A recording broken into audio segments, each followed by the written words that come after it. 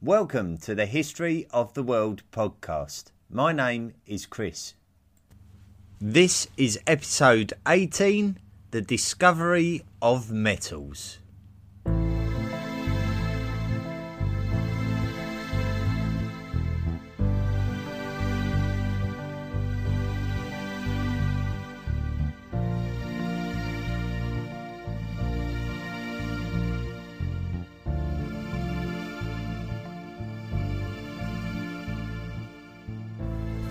We are now going to enter the Chalcolithic period. Chalcolithic is made up from the Greek words chalkos, which means copper, and lithic, which means stone. We could also call this the Copper Age. We do have a duty, however, to try to keep the technicalities of this podcast simple, and the simplest method for aging history would be to say that human history started with the Stone Age, before making way for the Bronze Age, and then for the Iron Age. So where does the Copper Age fit into this? Traditionally, we consider the Chalcolithic to be part of the Stone Age, even though there is clearly a beginning for the practical use of metal. Roughly, we consider this age to cover the period from the earliest evidence of copper smelting from around 5000 BCE. During the previous podcasts, we have discovered some of the human developments which took place during the preceding Neolithic period, which we can say started around 10,000 BCE. We have seen that human tribes have become increasingly sedentary due to their reliance on agricultural methods to guarantee their food supplies, and in becoming more sedentary, they began to construct permanent dwellings. Tribes would join these clusters of dwellings to increase the size of the village, and in the case of the site of Çatalhöyük in southern Anatolia, or modern-day Turkey, the population could have been as high as 8,000 people. Metalworking was not a new thing when copper smelting emerged after 5000 BCE. In fact, Stone Age humans would have chanced across copper in places that have long since been mined by future generations. In order to find naturally occurring copper, though, you have to be in the right area of the world for copper to have been naturally produced. And being a solid metal, it had to be produced by a significant natural event. An example of this would be tectonic plate collisions. The only real reference to tectonic plate collisions that we have made during this podcast series was way back in episode 1. In that episode, we went right back to 66 million years ago. Back then, we discovered that the subcontinent of India was actually a large island in today's Indian Ocean that had not yet linked to the Asian landmass that it is a part of today. We explained how India eventually collided with the Asian landmass, and that the Himalayan mountains were dramatically created by the collision, forcing the Earth's lands upwards in an impossible battle of land versus land. Such is the dramatic nature of this collision that elements are forced together by high amounts of pressure, and this is basically the kind of conditions that will create comparatively complex elements such as copper. It is difficult to know when humans started finding and becoming fascinated by copper. As a naturally occurring substance, you would believe that most species of humans would have had occasion to stumble across it, pick it up, and play around with it. Chionu Tepesi. Tepesi is an archaeological site in the east of modern Turkey. This is also an area of the world where obsidian is believed to have been naturally available. It is local to the Taurus mountain range. These mountains would have been created by the pressures of the African and Arabian tectonic plates coming into conflict with the Eurasian tectonic plate, giving us the opportunity to see the potential creation of complex elements such as metal and, in particular at this location, copper. The site at Tepesi was possibly occupied around 10,000 BCE by people living in round huts made using the wattle and daub technique of creating a framework made from spindly wood and packing it out using earth. However, moving up the excavation layers and thus exploring more modern periods, we can establish that over the course of the next 3,000 years, the building works became more sturdy and complex. We know that obsidian was in use in the same way that stone was in use at Tepesi for the construction of flake tools. However, at around 8000 BCE, we can find copper artifacts. These copper artifacts were not smelted, but they are actually naturally occurring copper ores that have been hammered into shape. Some have been turned into beads for jewellery, which is not surprising if the copper ore is deemed to be an attractive object. Another object found at the site made from copper ore is a 3 centimetre long awl, which may have been used as a weaving tool or for creating holes in materials. Copper. It is important that we point out at this stage that we are talking about copper ores at this point. So they are actually lumps of mineral that contain copper, rather than the brown orange metal that we often instantly recognise as the pure copper that we see today. The natural copper within the ore can make the mineral rock surprisingly look a green or turquoise colour, so this could be different to our expectations if we've never seen it before. You can particularly see this green colour in malachite, which is a kind of copper carbonate that is also believed to have existed at the site. Copper ores were originally being cold hammered, so the copper ore was being discovered and then effectively hammered into a desired shape. Copper ores were well built for cold hammering and would accept the hammer with much less chance of breaking up, as would have been the case with stone and obsidian. So it would have been useful for creating long-lasting crude axes. Native copper is a name we give to these copper ores to distinguish them from pure copper, which humans were still to figure out how to produce. They were discovering from quite an early time, however, that they could work the native copper a lot better if it was heated. Heated native copper was less likely to break due to its brittle qualities while cold. The process of working a heated piece of metallic material and allowing it to cool down to its reworked shape is called annealing.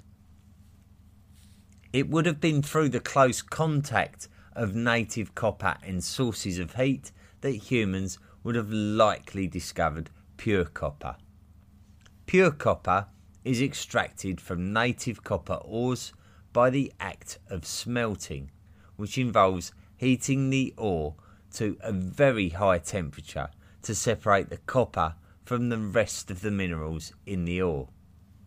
Humans would have had to have taken the time to observe and experiment with the heating of native copper to be able to perfect this skill, but it is likely that they discovered this by accident while annealing native copper. Humans would have likely understood through observation and experimentation that the act of smelting very much depended on the heat of the fire. With copper having a boiling point of over 1,000 degrees Celsius, the fire would have to be considerably hot. Humans understood that you could generate higher temperatures by enclosing the fire while still enabling air to access the furnace or the crucible. Humans would have had to have gone to such measures to effectively smelt copper in significant quantities. But what would they have done with the smelted copper afterwards? Tel Saf. Tel Saf is an archaeological site in the Jordan Valley of modern Israel, which may hold some clues about the progress of society around 5000 BCE. Tel Saf is a very important site in terms of demonstrating how agricultural societies were changing. With the emergence of agriculture, we can also see the emergence of agricultural tools, which is something we have not yet discussed.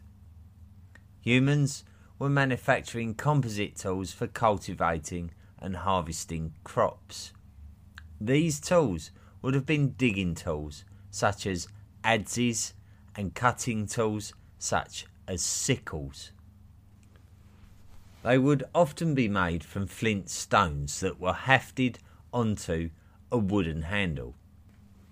Such was the expertise of humans in agriculture that we began to yield more crops than we needed, and recent evidence recovered at Tel Saf seems to suggest that this was the case and that we reacted in rather a surprising way.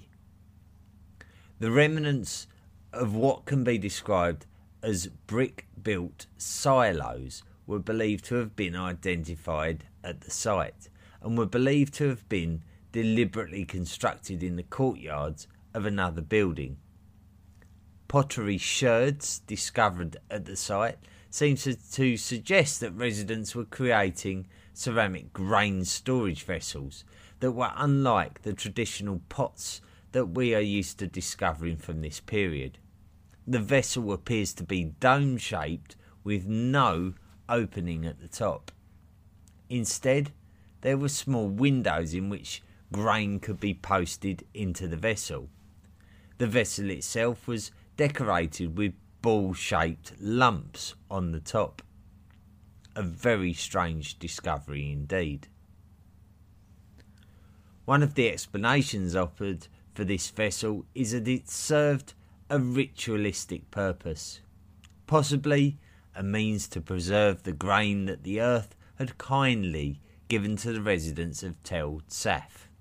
Could the residents of Tel Saf have honestly thought that by saving grain in a specially constructed vessel that it would please the gods of the earth enough to provide more successful harvests for future seasons?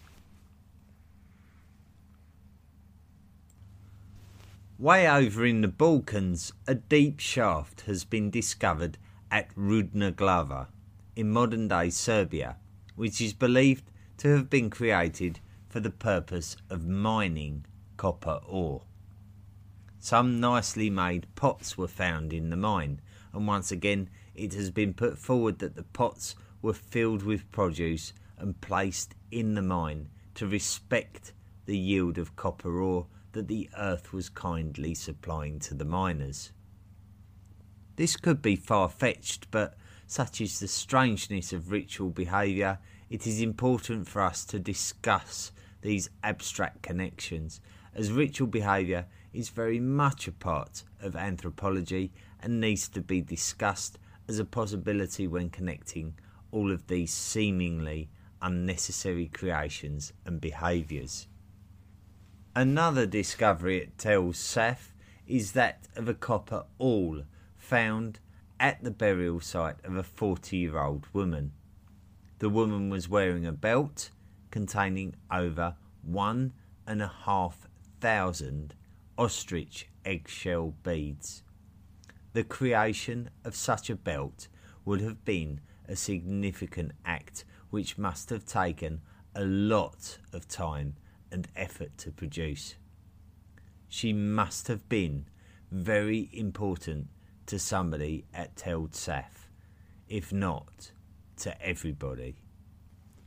As for the copper awl itself, it is likely to have been brought to Tel Saf either as copper or as an awl by nomadic traders, and this is supportable by the widespread dispersal of obsidian and malachite, which reached areas where it was not a natural resource, something that we have discussed previously. We can also see the dispersal of basalt, which is an igneous rock created by solidified lava or magma. Copper is dispersed throughout the Fertile Crescent in the same manner, suggesting a trade network was very likely in place. Other metals.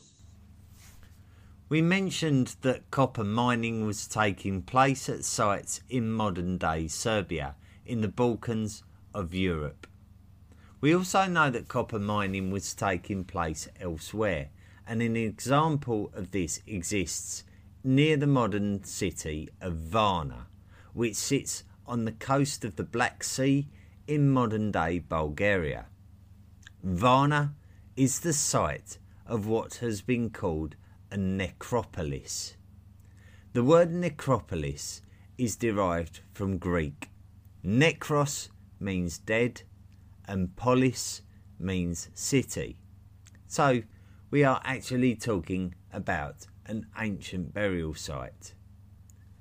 The Varna necropolis is believed to date back to 4500 BCE, but the significance of the site is that not only does it contain copper artifacts, but that it also contains gold artifacts.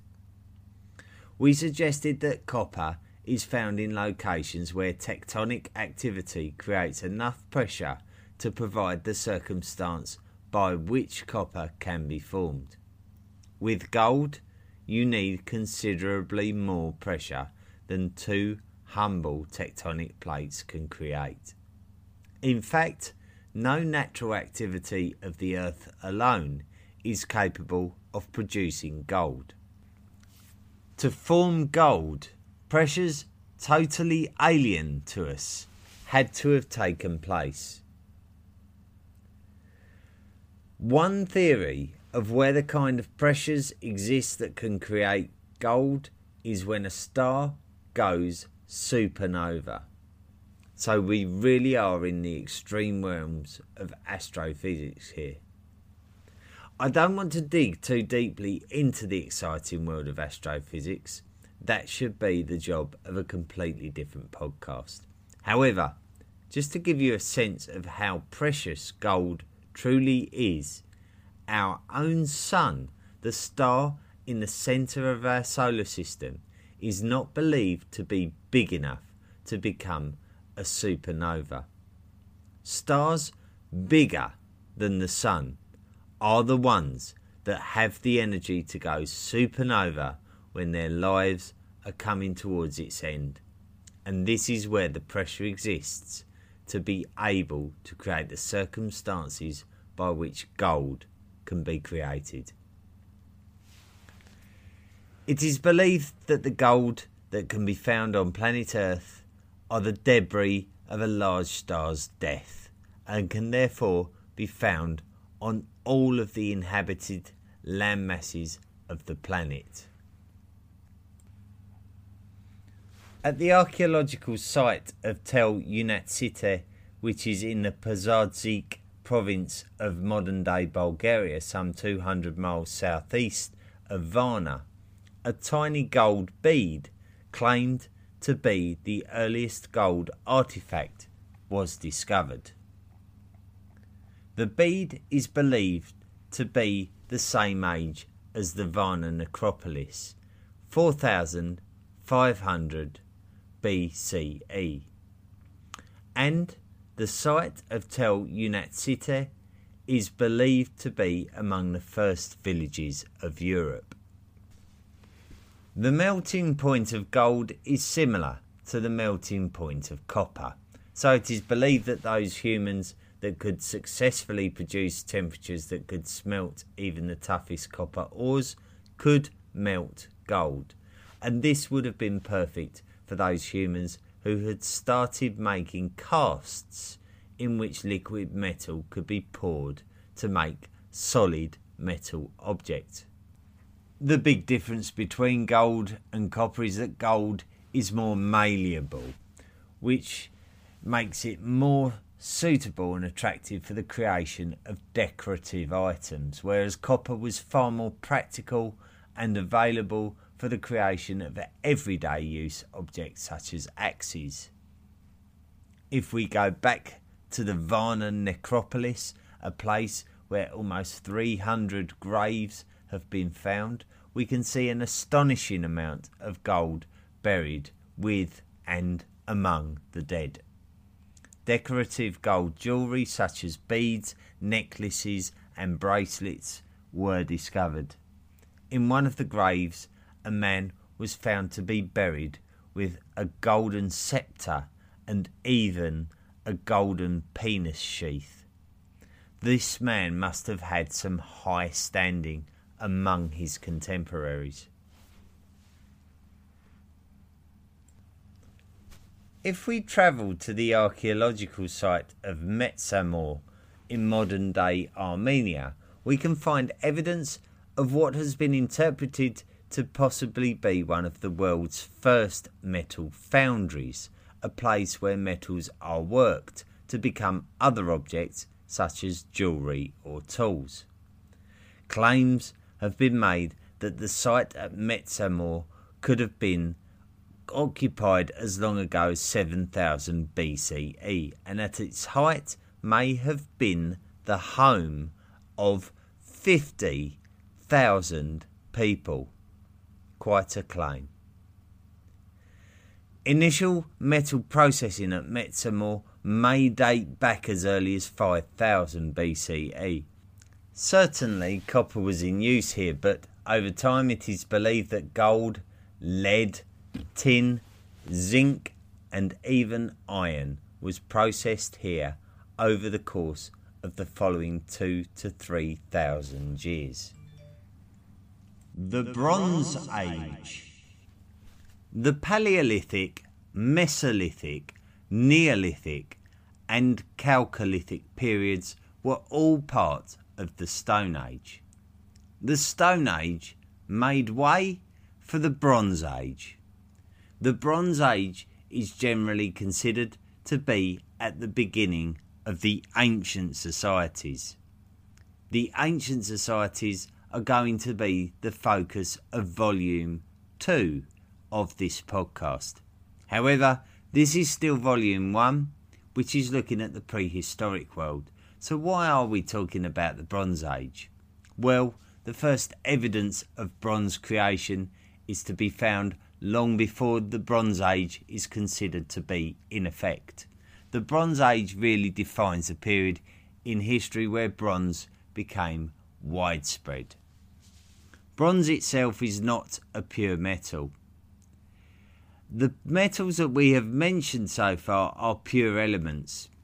Elements are substances that cannot be interconverted, and by that we mean that on their own they cannot be changed into something else. Bronze, on the other hand, is made up of two purer elements, notably copper and commonly alloyed with tin. This produces a mixture of metals which combine to create a harder metal which would be more durable than copper alone. However, we shouldn't put a date on the first metal alloys. Copper and tin ores can be found in close proximity to each other in certain areas of the world, so it would be quite perceivable for there to have been accidental bronze production where tin ores were accidentally smelted alongside copper ores. Cambridge University in the UK publishes a journal called Antiquity, and in 2013 an article was published that announced the discovery of tin bronzes at an archaeological site called Pločnik, named after the local village in the Toplica district of modern Serbia. These tin bronzes are dated to around 4,500 BCE, but it is not clear how deliberately they were created and whether they were being created for aesthetic or practical purposes.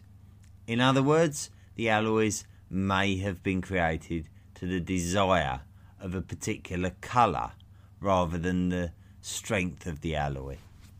The lost wax process. In 1961, the Polish-born Israeli archaeologist Pesach Bar Adon stumbled across a hoard of Chalcolithic artefacts at a site called Nahal Mishmar. There were over 400 objects in this hoard, mostly made from copper. The objects were dated to 3,500 BCE and were made using the lost wax technique. This involves the creation of a wax model of the object that you want ultimately to be made from metal. It is likely that a clay material was packed around the wax object. The clay would have been heated up, causing the molten wax to drain out of the clay, and this would have left a baked clay object with a void resembling the shape of the wax object. Pour in your molten metal, allow the metal to harden, break off the clay from around the solidified metal, and there you have a metal object of the desired shape. That is a very simple explanation of the lost wax process, and this appears to have been the way that the copper objects in the hoard at Nahal Mishmar were created. It has also been noted that some of the objects at the site are a combination of copper and arsenic, which creates arsenical bronze, which is just another type of bronze where the elements added to the copper is arsenic as opposed to tin. Lost wax casting became the main way to create metal objects right up until the modern age. The process itself became a lot more involved and intricate over time, and with the advance in technologies, humans were able to refine this form of metalwork. However, it does appear that this type of metalworking was being used as long ago as 3,500 BCE, as is evident from the aforementioned hoard of copper objects discovered in the Cave of the Treasure at Nahal Mishmar. The Old Copper Complex. If we are to talk honestly about whether metallurgy spread or emerged independently as we did with agriculture and farming, then we need to look elsewhere in the world for clues. The best place to look for clues has to be the Americas, as the Americas are clearly detached from the rest of the world culturally due to its geographical location. We understand that the Native Americans had learned how to farm plants and animals, and we believe that they learned this independently. In the east of the modern-day US state of Wisconsin, we have found axes, adzes, and a range of tools for hunting both land and sea animals created using native copper resources. Some of these tools could date back as early as 4000 BCE. While it is not impossible that humans were using copper ores before coming to the Americas, the existing evidence does not support this in any way due to the fact that human societies had established themselves in these parts of the world before land bridges were submerged underwater, in a day and age where no categorical evidence of metal usage was known.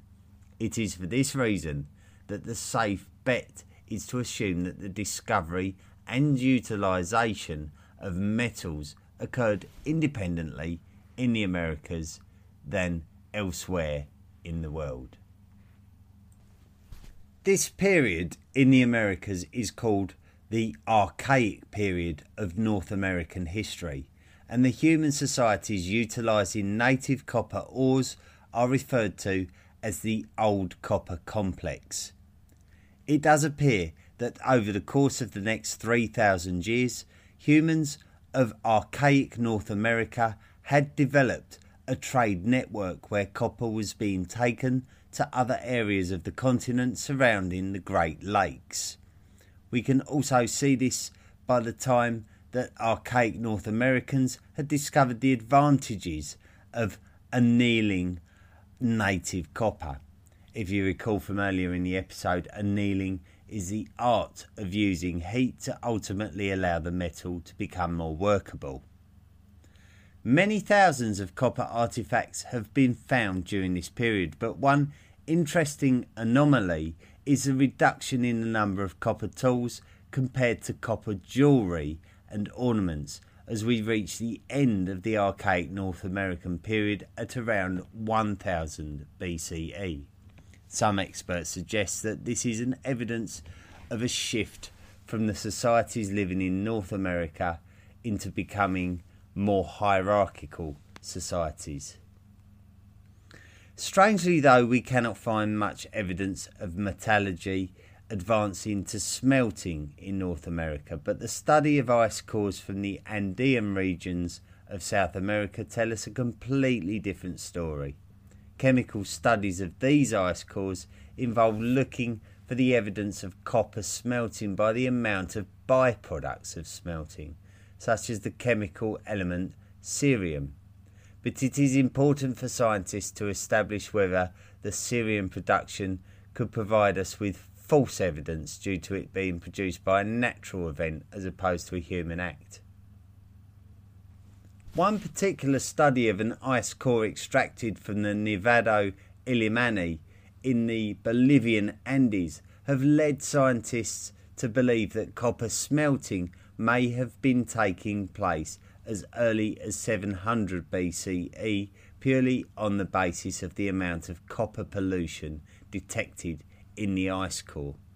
This demonstrates the ability of scientific technology to search beyond the simple excavation of actual artifacts and use our gained knowledge to look for clues within the chemistry of the earth itself for answers. This is comparable to our knowledge of the switch of the earth's magnetic field by studying magnetic rocks, and also our knowledge of the earth's historical climate by studying the chemical composition of tiny fossilised animals in these ice cores. Ötzi the Iceman. In the year 3345 BCE, a baby boy was born in a farming community in modern-day Italy. Life was tough for the baby boy's community. As much as they did rely on the cereal crops that they were growing, it was clearly a tough life. Much as his group had a herd of domesticated goats, his elders still needed to show him how to hunt using flint-tipped arrows, which could be fired using a longbow, and using small woven nets to capture birds and rabbits. We'll call the boy Ötzi. Ötzi understood that by being a skilled hunter, not only could he catch his own meals, but that he could also manufacture his own clothing. He could use the hides of his larger captures, such as the sheepskin, to create a warm overcoat to help him survive those cold alpine winters. He knew that he could use the tendons and ligaments, the sinew of his prey, to stitch his clothing together. And he also knew that with his weaving skills, he could weave tough grasses together to create a warm lining inside his shoes, which would have been carefully made from deer skin attached to a bearskin sole. Ötzi was a very capable young man, and when he left his home close to the modern city of Bolzano in modern-day Italy and ventured north into alpine territories to find his future, he was able to survive his adult life quite well, but soon that inescapable enemy of all humans would begin to catch up with Ötzi, the enemy being old age. Ötzi was now a man in his 40s, which was an achievement in itself during this period. Life was indeed taking its toll on Ötzi's body, which was not as young as it used to be. Ötzi's joints were becoming stiff and painful, but he did know people who knew methods to relieve the pain. They tried to help Ötzi by cutting the skin near the painful joints on his body and rubbing soot into the cuts. Such action would leave a permanent mark on Ötzi's body similar to a tattoo, but this was no concern to him. All he knew that it was helping, and he kept going back over and over again for the pain relief of this treatment. Nonetheless, Ötzi was still struggling. His teeth had rotted away due to the intensity of the cereal grains from the bread in his diet, and this caused him gum disease, but this was just part of life for everybody. Ötzi had survived the winter, and the year was now 3300 BCE, the year of Ötzi's 45th birthday. The springtime was in full force, and although the nights would still be very cold, the weather was picking up. Competition for resources was hard, so despite Ötzi's aches and pains, he would still have to go out and look for resources and avoid others who would quite happily kill Ötzi to get to the resources first. Ötzi would eat a good meal of deer meat with bread before resting and setting out into the alpine landscape on the modern Italy-Austria borderlands. Ötzi could not drink the milk of the domesticated goats due to the lactose content, so he had to drink the dirty water, which was not doing his health any favours as it was upsetting his stomach. The whipworms from the dirty water would cause stomach pains and diarrhoea, not to mention the ticks infesting his clothing, causing Ötzi bacterial infections that had made him feel extremely ill on more than one occasion during the last winter. However, Ötzi had to soldier on and look for resources. At some point during the day, Ötzi sustained a knife wound to his hand, but we can't be too sure if this was because he was attacked or whether this was an accident. Either way, it is clear that Ötzi did stop at some point to eat, and this time he ate some ibex meat, which may have been from one of the goats back at base. Ötzi may have taken this along with him in his backpack, which contained everything he needed to survive, from tools for making fire to fungi which he likely used for medicinal purposes, alongside some berries to keep him going. Eventually, on this fateful day, Ötzi ran out of luck. He was discovered by enemies who wanted Ötzi out of the way so that they could take whatever it was that Ötzi was after, all for themselves.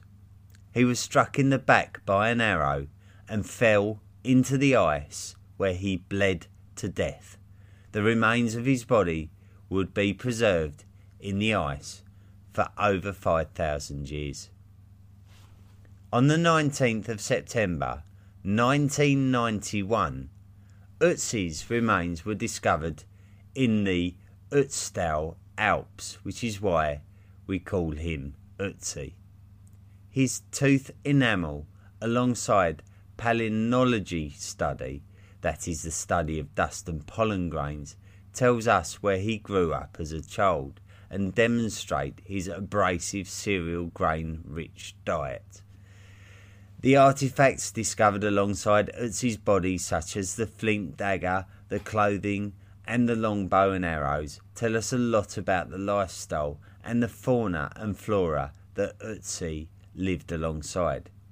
Chemical analysis of his body tells us about his ailments, and the presence of 61 tattoos near his joints suggests a method of treatment for his apparent arthritis.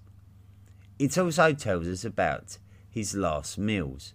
Palynology of the most recent pollen on his body tell us what time of year he died, and his fingernails tell a story of periods of illness in his last few months alive.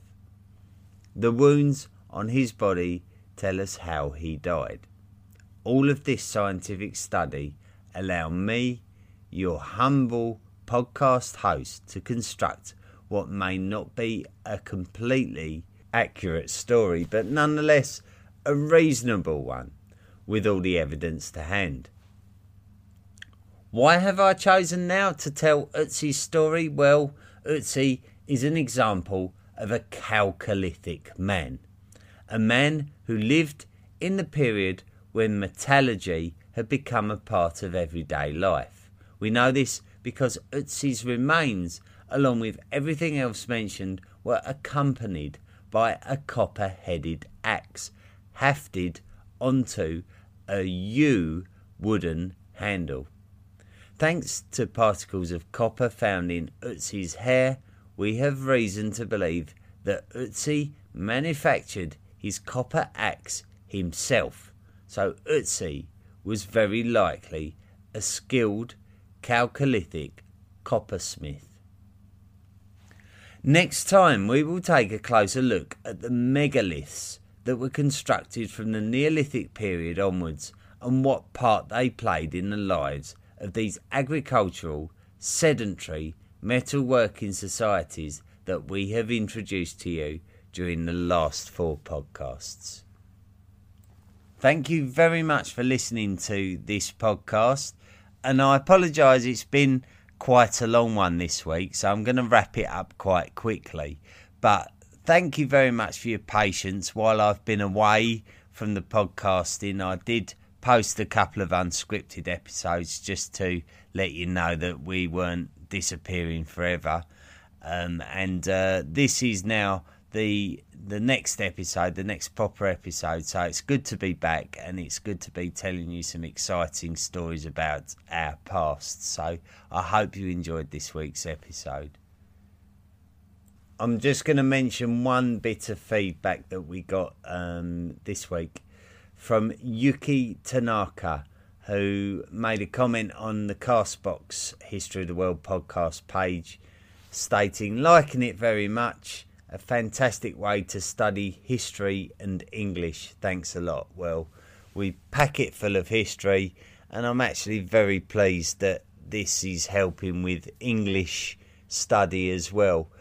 Often I hear people who are not in close contact with British English speak American English and that kind of terminology, phrase and accent that you associate with Americans. So it's nice to maybe strike a balance. So thank you very much for the feedback. It's much appreciated. So like I say, this week's podcast has been a long one, so I'm going to wrap up quickly. Thanks for listening. Next week It's the megaliths. We're going to start looking at that very exciting site, Göbekli Tepe. So we're going to find out a lot more about that and some of the crazy stuff that is associated with it. It's going to be a good one. So we'll see you next week. Thanks very much for listening.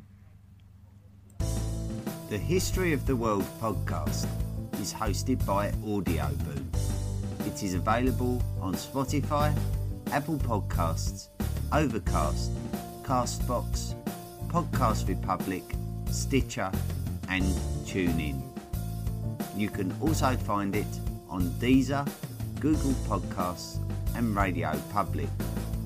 Feel free to email the show at historyoftheworldpodcast@mail.com, join our Facebook page and follow us on Twitter.